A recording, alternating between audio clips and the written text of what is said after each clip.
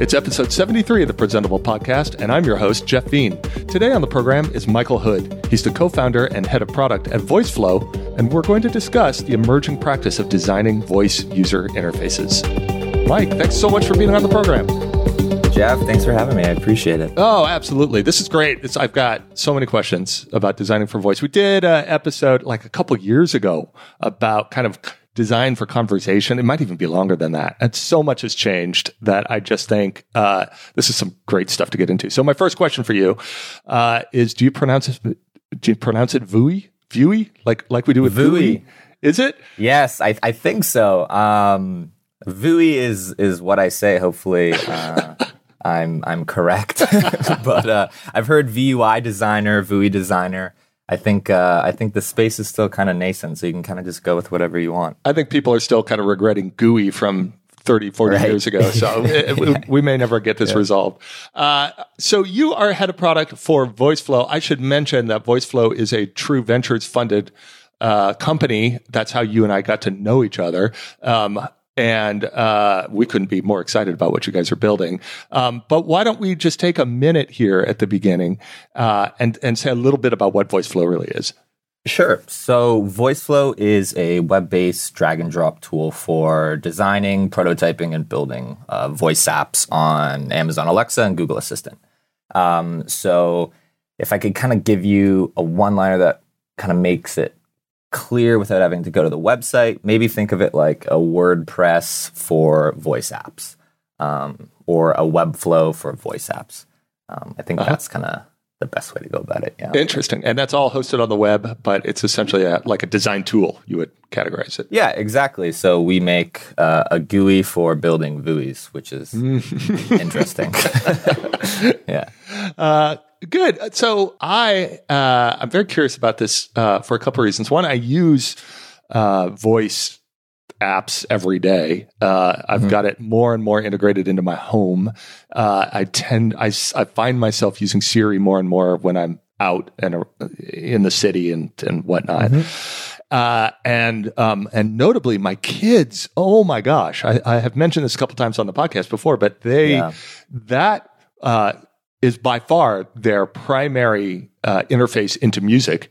And my kids are young, like a 7-year-old who has now been using Alexa for 2 years is, like that is just, she wants to hear stories, to be told stories. She has all kinds of questions. She wants to know what the weather is going to be tomorrow so she can know which school uniform to wear, on and on and on. And it is second nature to them.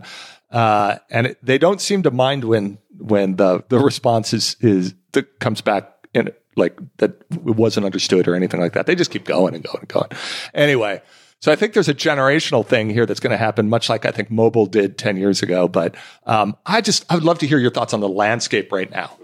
Yeah, I mean, it's so definitely looking at, I guess if we want to go into voice apps, if we're looking at kind of Google and Alexa, I think on the kind of third-party developer side, there's a lot more interest with Alexa. And that's kind of just because they've created a bigger and better ecosystem right now. But Google is definitely not backing down. So it's kind of an interesting time. And as a tool in the space, we're seeing more and more people wanting to build for Google, wanting to build for even now Bixby. Companies themselves are launching their own voice assistants. So it's Siri, the Siri OS kit is rumored. So I think it's a really interesting time in the space. I think the way I like to describe it is kind of we're the first batter of the first inning, or at least I hope. So It's super early days, but yeah, it's definitely exciting and a lot changes quickly.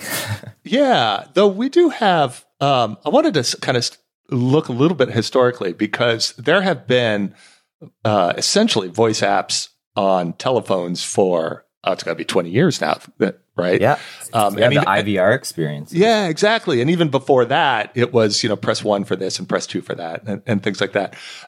So I'm just wondering, like, is that an opportunity for voice apps as well? Now that it's kind of getting popular, and people in Silicon Valley are like, "Oh my God," Yeah. there's this really fascinating shift happening, and I think IVRs are kind of a great poster boy for that shift. And it's going from kind of this linear design to non-linear to stateful. And so IVRs have been, were the tech is from the 80s, but they were popularized in kind of the late 90s, early 2000s. And so those are your standard, rather unpleasant experiences where it's like press one to, press one to do this, two to do this. And so now we're actually seeing this second wave of IVR experiences. And if you're kind of a voice nerd like me, you can actually just call the Walgreens IVR, and it starts off by saying, "Hey, how can I help you?" Interesting. And then it just kind of goes from there. So it's kind of flipping from a design standpoint. It's really interesting because it's kind of flipping the script. You mentioned what sounded like a framework, right? So linear to stateful. Can you describe that a little more? Yeah, totally. So let's use the classic order pizza example. So when we're ordering a pizza, there's two ways I could design this experience. One is kind of the flow chart method, which seems super logical when you kind of first look at things, but in practice it falls apart. So if I wanted to do something super linear, I would go, what type of pizza do you want? You would give me that piece of information. I would ask, hey, what size do you want? And then lastly, I might ask, is this for pickup or delivery? Right. But in practice, when we're actually seeing this experience in the wild, we'll notice quite quickly that people never will kind of give you the answer you're looking for, right? Especially in natural conversation, it's supposed to be natural.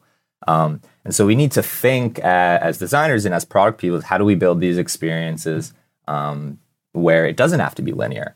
And so that looks at things like situational design, which is kind of Amazon's design practice when looking at voice interfaces, and that's kind of designing around the situation.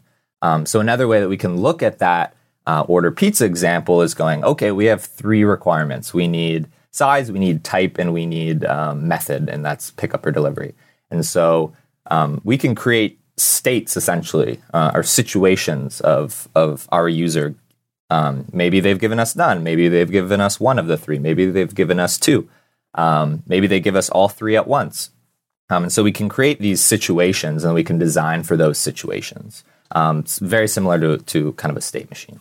So I'd call the pizza place and it'd say, how can I help you? And it'd say like, yeah, I'd like a delivery.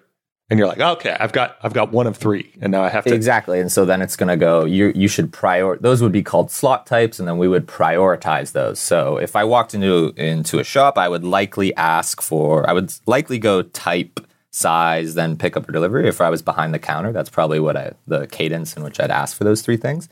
And so we can prioritize those.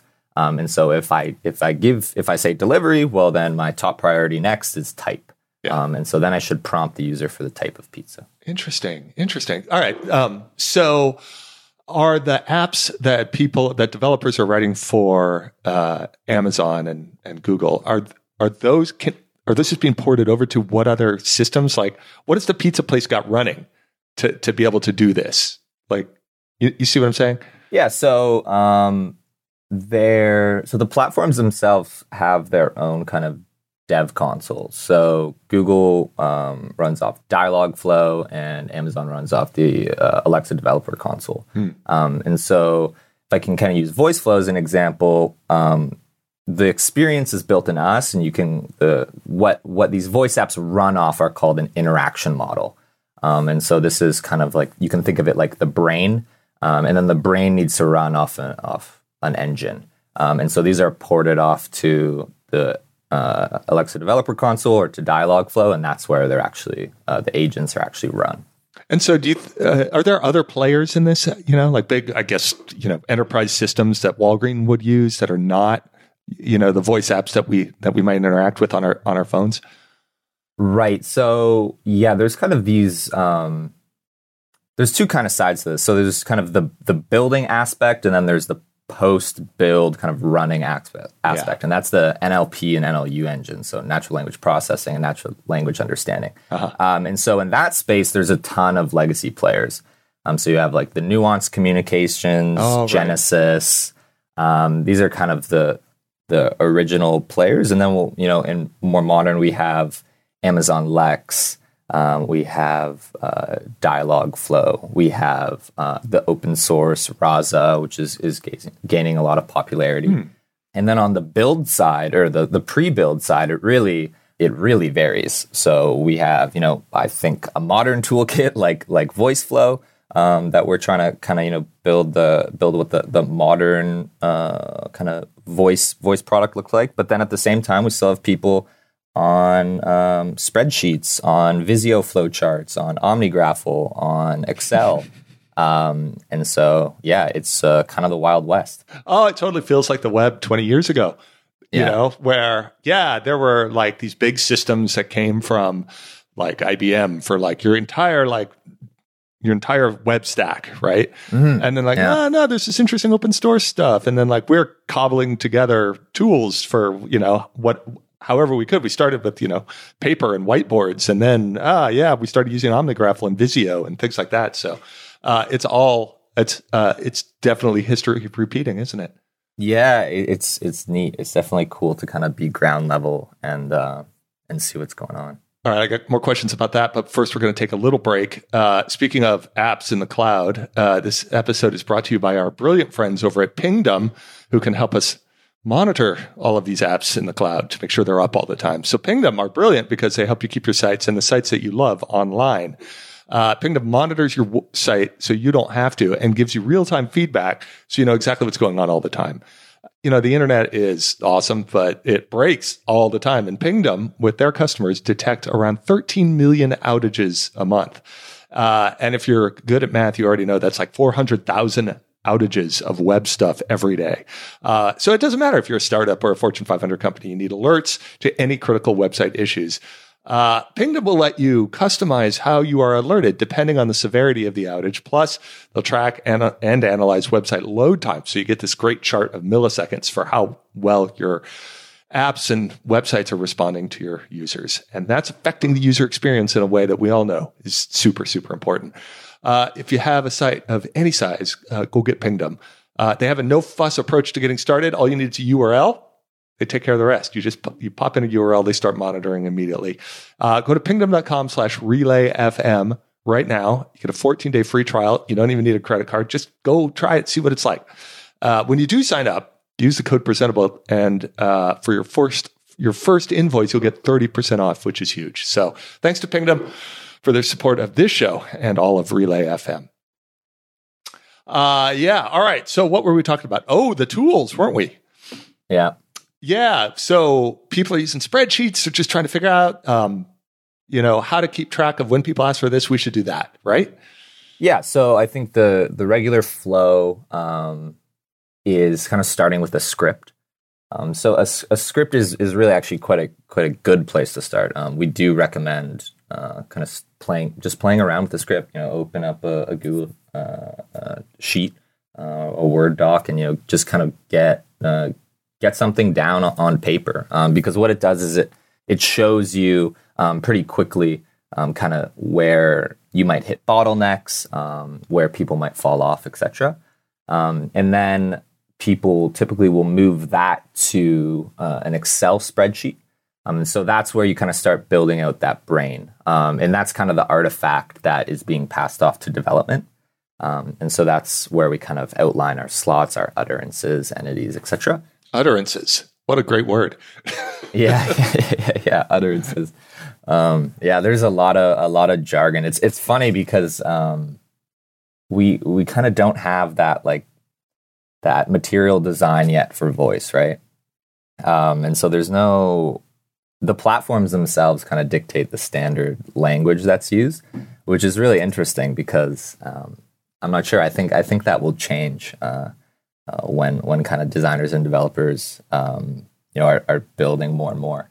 But yeah, so we'll go from that Excel spreadsheet, those Word documents, and then maybe we'll take that and we'll build kind of a flow chart, some visual representation of what's going to happen inside this experience.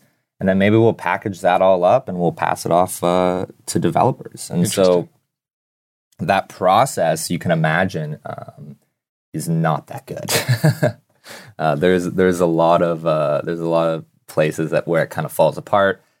Communication, kind of after I hand off those artifacts to the development team, it's really tough to keep consistent. It's tough to iterate. And so that's kind of, at VoiceFlow, a lot of the time we spend is, how do we make that process a lot better? How do we build kind of, a Figma level solution for that workflow? Right. Where documents are always alive and things like that, right? As opposed Absolutely, yeah. Here's the big zip file, go sort it out and let me know if you have any questions. Yeah. Right. Yeah, exactly. That's not, it's definitely not, doesn't feel too modern. Doesn't feel too AI assistance of, 2020. The actual sort of deliverables in a product like the one you guys are building, is that it's still a little bit abstract, right? It's like boxes and arrows and connecting up things and kind of how maybe some of like Xcode UI works or stuff like that. Yeah. Yeah, similar. So it's funny because I'm talking down kind of on that flowchart model, but if you looked at our tool, you might go, oh, this is very similar to a flowchart. And so where the mental model breaks down and what we spend a lot of time thinking about is how can we build a product that I guess is visually linear to the user that's building it, to the designer or the developer, but when it's actually alive, it doesn't act linearly. And so in our tool, we can have a linear flow, but if I'm the end user who's actually accessing that on my Alexa or on my Google Assistant, I can say anything at any time, and the system should react in a way. And we've built it in a way so that designers can make sure that their voice apps react to whatever the user says without kind of saying, "Whoops, I don't know that one," right. Just because I'm at X part of the flow. Ooh, see, that's starting to get really interesting, where where the system can respond in ways or to requests or things that were sort of unanticipated by the designers. Yeah, that's what is kind of called as like your fallback intents. And so fallback intents are what we use when we have no idea what the user said. It doesn't fall into any of our error handling. We're just kind of at a loss. And so we use what's called a fallback intent. And what's interesting about fallback intents is that they should be contextualized to where the user is or what they're doing. So if we are in the middle of that purchase flow where we're getting our pizza, and I ask tell me the history of Domino's. So that's something that we weren't expecting, but we should contextualize that response to say, okay, I can actually tell you the history of Domino's, but let's finish this order first. Or sorry, I'm not sure what you meant. Why don't we finish this order and then we'll loop back. Yeah. And so yeah, it's definitely, there's a lot going on. It reminds me a little bit of those demos that Google was doing with kind of the opposite, where the voice assistant was the user calling restaurants to make reservations that didn't have online reservation systems. Yeah, Duplex. And yes, all of that. And it was like 50% fascinating and 50%, oh my God, right? Yeah. Super, super creepy, because they, I think, put so much effort into trying to sound human and again, try to anticipate the unanticipated, right? That sort of, because the questions that they would get back from the restaurant owner or the person taking the reservations could be all over the place, right? Right. Like, yeah, there's essentially but how about scope. Tomorrow? That kind of stuff. Like what? Yeah. That. Yeah, there's infinite scope in a conversation. So it poses a really challenging design problem. We can't possibly design for every potential utterance, right? Everything that a user can say. So how do we kind of do the best to break down system initiative versus user initiative and kind of always continually move the conversation forward without getting stuck. And so, yeah. When I first started playing around with this a few years ago, when the first, I think, SDKs were coming out from Amazon. And I realized back then, at least, very quickly, that the code that I would write is just a huge list of if-then statements. And that was kind of it, right? And then there was I think the other thing they had was a set of synonyms to fit into the if-then statements. And that seemed to be kind of it. Right. and I'm assuming that's changed quite a bit. I mean, VoiceFlow is being able to hold on to state and do that kind of stuff, and even ask follow-up questions where you can use, pronouns and things like that. But I'm just wondering if that is still where we're at, or are we getting further along in kind of inference and understanding? Right. So that's a really good question. So let me break it down into kind of the three kind of different types of experiences people are building, and then I can relate it back to kind of the underlying tech. And so the first of those three experiences, kind of like what we call input-output. So this would be, Alexa, play Despacito on Spotify. So that's just kind of like a command, an input and output. And so that's experience one. And so the tech there is pretty simple. It's kind of like a search query. We match that and we complete the action for the user. The second is system driven or Alexa driven. And so this is where you're kind of a willing passenger in this voice experience. So a good example of this would be, maybe some media type. Maybe it's like the New York Times daily quiz.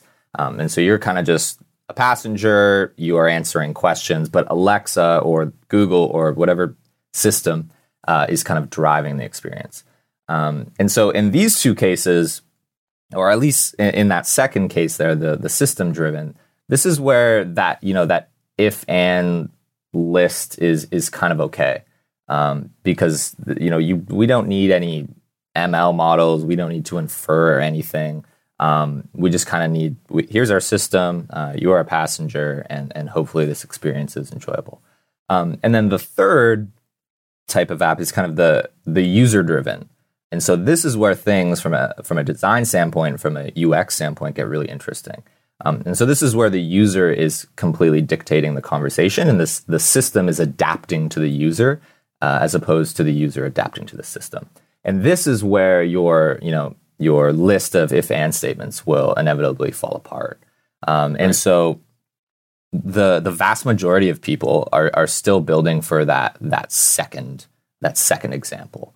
But we're starting to see the shift to the user-driven experiences, and this is where the agents themselves need to improve and are improving. But this is where we need to get into our ML and into our AI layers that kind of go on top of our interaction model to learn and to actually improve over time.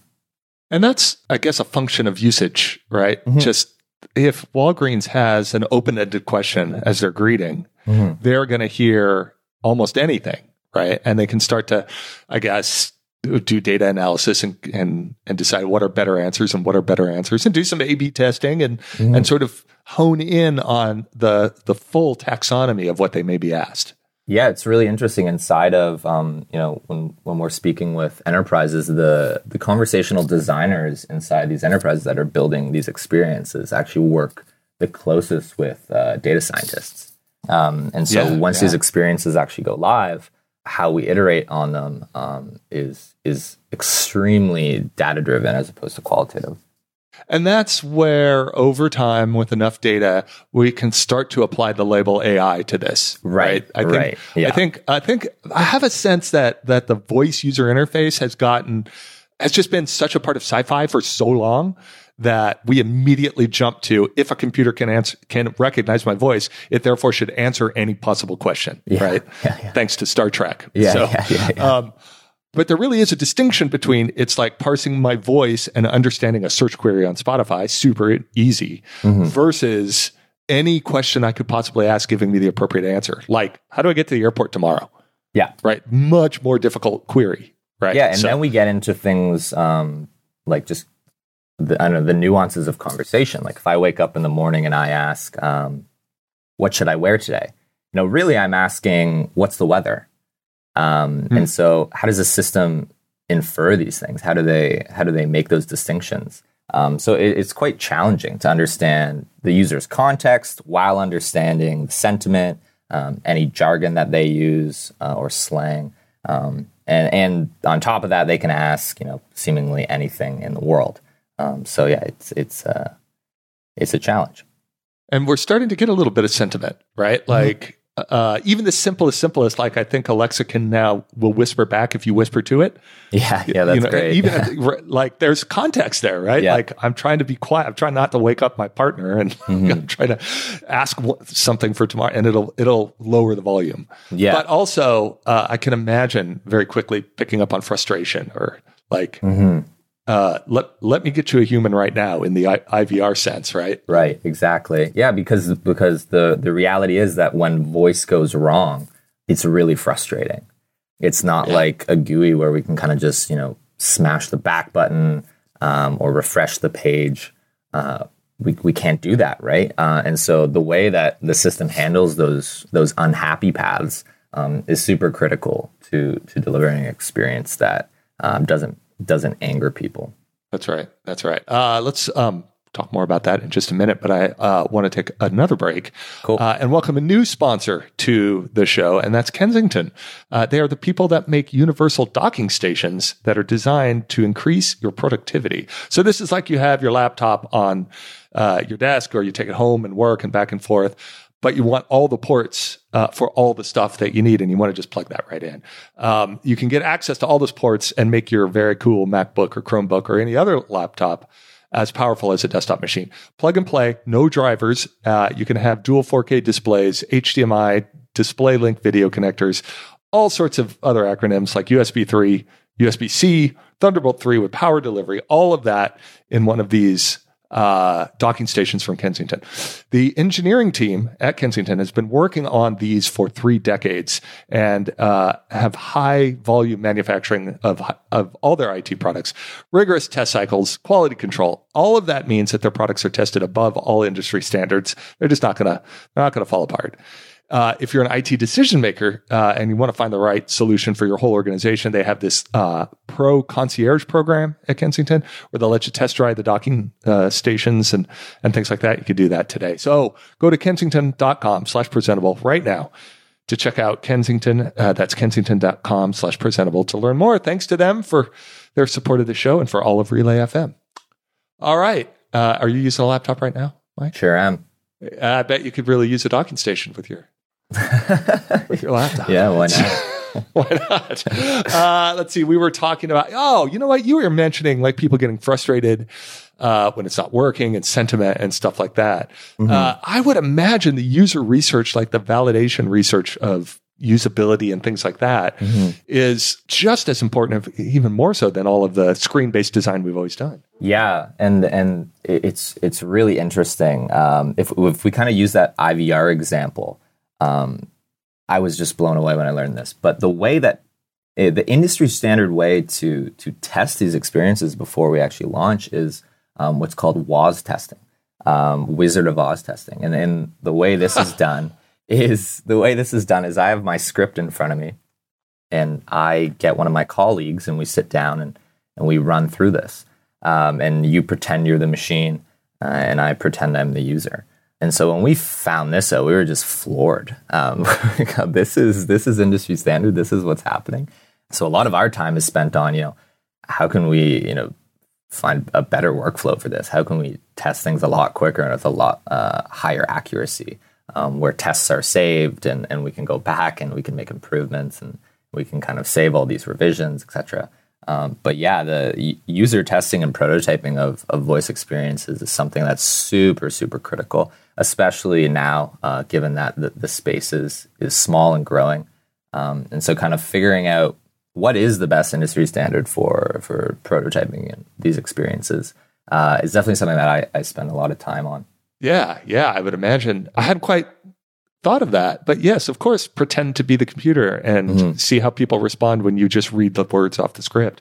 Yeah, I mean, it's definitely better than nothing. But I think we can find something that scales a little easier. It's reminding me in many ways of the original Turing test, right? Where you had to decide whether it was a person or a computer chatting back with you. Way back before even GUIs, I think they were doing the Turing test. Right. So we've kind of touched on this a little bit, but discovery seems to be really, really difficult. Like the idea of just what can I do with this thing? What can I ask? And I mean, I can't tell you how many times I've sat through some computer telling me, you can ask me, and then just reading off a whole list of stuff that I'm supposed to remember somehow. Anyway, what do we do about that? Yeah, so discovery, I would say, is probably Amazon's number one problem, one thing that they're working kind of the hardest to solve. And there's some outrageous statistic, like 15,000 apps, or some. I'm guessing at that number, but there's a huge number of apps that are just sitting there waiting. Oh yeah, absolutely. We're in the super early days, right? So we're seeing. Let's kind of benchmark this to the iOS App Store. We're seeing a bunch of people, hobbyists, build out games, build out kind of really simple things, and they don't have marketing budgets. They don't have the ability to get eyeballs in front of what they've built. And so yeah, you see a lot of experiences that sit there and go dormant, and a lot of the time it's because they were built quickly and it was kind of for fun. But sometimes you'll actually have these great experiences. And one, I was just talking to one of our users the other day. They kind of built this app for learning Spanish.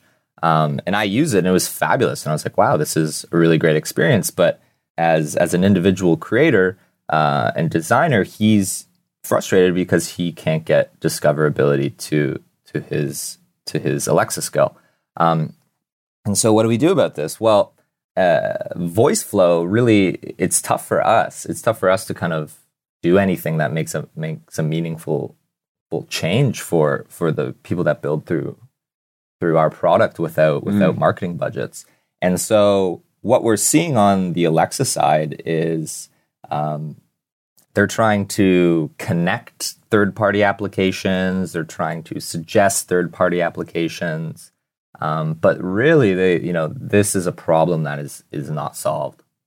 Yeah, it's interesting, right? Because our inclination when speaking to a voice assistant is to just ask for the thing we want, not ask the brand for the thing we want, right? Mm-hmm. Like my example earlier, if I were to ask, how should I get to the airport tomorrow? Mm-hmm. I would want the assistant to go, well, you could take a cab, it costs about this much. You could take Uber, you could take Lyft, you could take, and go through my options or winnow down my choices by asking some additional questions. Right. But, I'm not quite sure how I would phrase the question if I just wanted to go with Uber, right? Like, am I supposed to say, right? So, you know what I'm saying? Yeah. So, the Amazon themselves has come out with, is it the Canva Fill Intent? And so this is kind of their first effort into kind of trying to solve this. So we can think of this like voice SEO. And so if we have a Canva Fill Intent in our interaction model inside the brain of our app, we can kind of bid on these queries. Oh wow! We can't actually pay. There's no kind of marketing or there's no ad network here. But if we not yet exactly right. So a good example is Tide.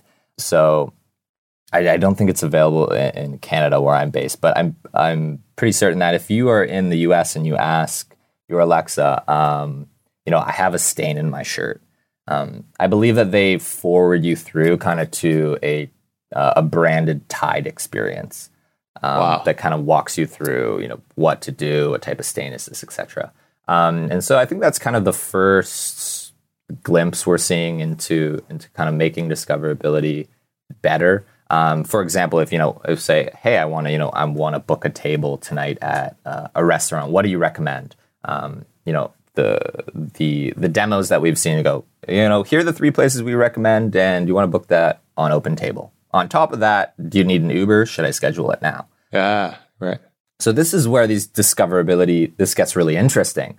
But at the same time, in all these examples, we're solving discoverability for big brands, right? Right. On like very different than, let's say, iOS.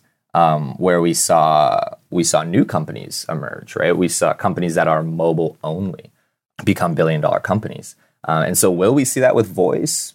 We're not sure. Potentially, I hope so. But right now, the people that are benefiting most from kind of, let's say, the Canva Fill Intent from that discoverability are are brands that you're already using. Yeah, that's really interesting. Yeah. But it sounds like there is the potential. Well, I was going to say the potential for somebody to be an aggregator inside of there, right? To be like essentially what Yelp did, or what OpenTable has done, or even Uber or Facebook, right? These are big like connections. And will Amazon want to be that? Or, because Apple never did really want to be that. They want to provide the platform, the foundation, and just keep selling the devices, right? So, yeah. I'm not exactly sure, to be honest. I know like there's a lot of startups out there that are kind of trying to be that aggregator. In the really early days, so the way that we got started was we made interactive children's stories.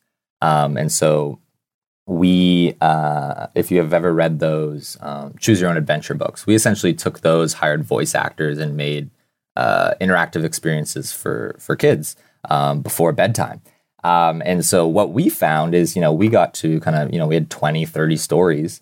And we go, okay, maybe we should just be an aggregator for content on these devices, for audio content. We can start with children. And it was really hard. It wasn't easy, especially given kind of, the tech stack that we're using. We don't have visuals, or at least, at that time. Now there's devices with screens, but it's definitely tough. It's definitely tough to be an aggregator. It seems like a truism in technology, though, that the easier things get to make, the harder it is to get distribution. Right. Because there's just so much competition, because it just, we open up more and more. Like your product is ostensibly designed to kind of democratize that a little bit, maybe move who does a lot of the creation away from just pure development into people with different skill sets. And that'll make it a lot easier to make voice applications, and there should be a lot more voice applications as a result. So I hope so. I do too. It's a matter of then how do we find them, and how do we get the right app to the right person, and and look at the what the app stores on all the other platforms for mobile have become. It's insane, and then on top of that, how do we interact with these experiences through multiple devices, right? How do we kind of move into that multimodal world where, perhaps I start an experience on my phone, and then, maybe I'm opening my Headspace app, and then it goes to my smart speak, or vice versa, or I'm talking to my Alexa, and now I'm, that visual appears on my TV. This is where things kind of get really interesting moving forward, is how do all of these experiences come together? Because, voice, a lot of people look at it as a platform, right? And that's because we have Alexa and Google, who have kind of, released cheap hardware, which have popularized voice kind of as a platform, but really it's an interface. I would look at voice would be more synonymous in my mind with, the touch screen. It's just a new way to interface with what we're doing, as opposed to, a platform shift itself. Yeah, for sure. And it's interesting to see all the different manifestations of hardware, like what Apple is doing with the AirPods and putting more and more computing inside of their ear canals, right? To do that kind of stuff. And really all exciting. Of that is super interesting. Have you ever heard of the video game called Zork? It's a text adventure game. I have not, no. All right. See, this is me spreading this out to a new generation. It was one of the first video games that I ever played a long time ago on my Commodore 64. And it is really like, it's text only. Oh, wow. Like a little green screen, right? And you say, it says you're standing in a field and there's a house in front of you and a forest to the north. And you say, go north and open chest and take all of that. It was natural language processing, probably from the 60s and 70s, that then made it into a video game in the 80s. And I'm going to put a link in the show notes so everyone should go check. I think you could just play it online now. Yeah, please do. I'm looking at it here. It looks interesting. Yeah. It's like a video game in a command line interface. Because that's all there was. See, there were no graphics on computers when this thing came out. It traces its roots all the way back to the earliest computers. Cool. But it was the fundamental premise was like natural language processing. You tell the computer what you want to do. It's really, and you could kind of do that. You could use different phrasings and things like that. It's really, really interesting. Anyway, there you go. Little history lesson. Awesome. So that, I'll play not it. everything we're building is all brand new. Yeah, go play it. See how far you can get. Mike, this was fantastic. This is really, really helpful. Where can we learn more? Let's see. The VoiceFlow blog. I'll put a link to that in the show notes. That is fantastic. Lots of posts there about how this stuff works and how to think about it. Anywhere else? Yeah, I think that's a good place to start. We have a Facebook community. I think there's about 4,500 of our most active users in there. And so that's a great place if you're using the Voiceful product. But on top of that, just to ask general questions. It's kind of a really helpful community. So I'd recommend checking that out. Cool. All right. We'll check it. I'll put a link to the Facebook group as well. And you are Mike_Hoodie on Twitter. Is that correct? Yes. One of my co-founders has forced me to get Twitter. And so I'm now on there. Good. Well, maybe we get you a few more followers and you can post some of the best practices of Vue design. Yeah, that'd be awesome. Well, thanks so much for being on the program. This was a great conversation. Yeah, thanks a lot, Jeff. I appreciate it. And that's another episode of Presentable. Hey, got any questions? You can email us at hello@presentable.fm or get in touch via Twitter by following Presentable FM. We hope you've really enjoyed the show. And if you do, could you take a moment and give us a rating on iTunes? It really helps and we'd really appreciate it. Thanks for listening. And until next time, I'm Jeffrey Bean, and this was Presentable.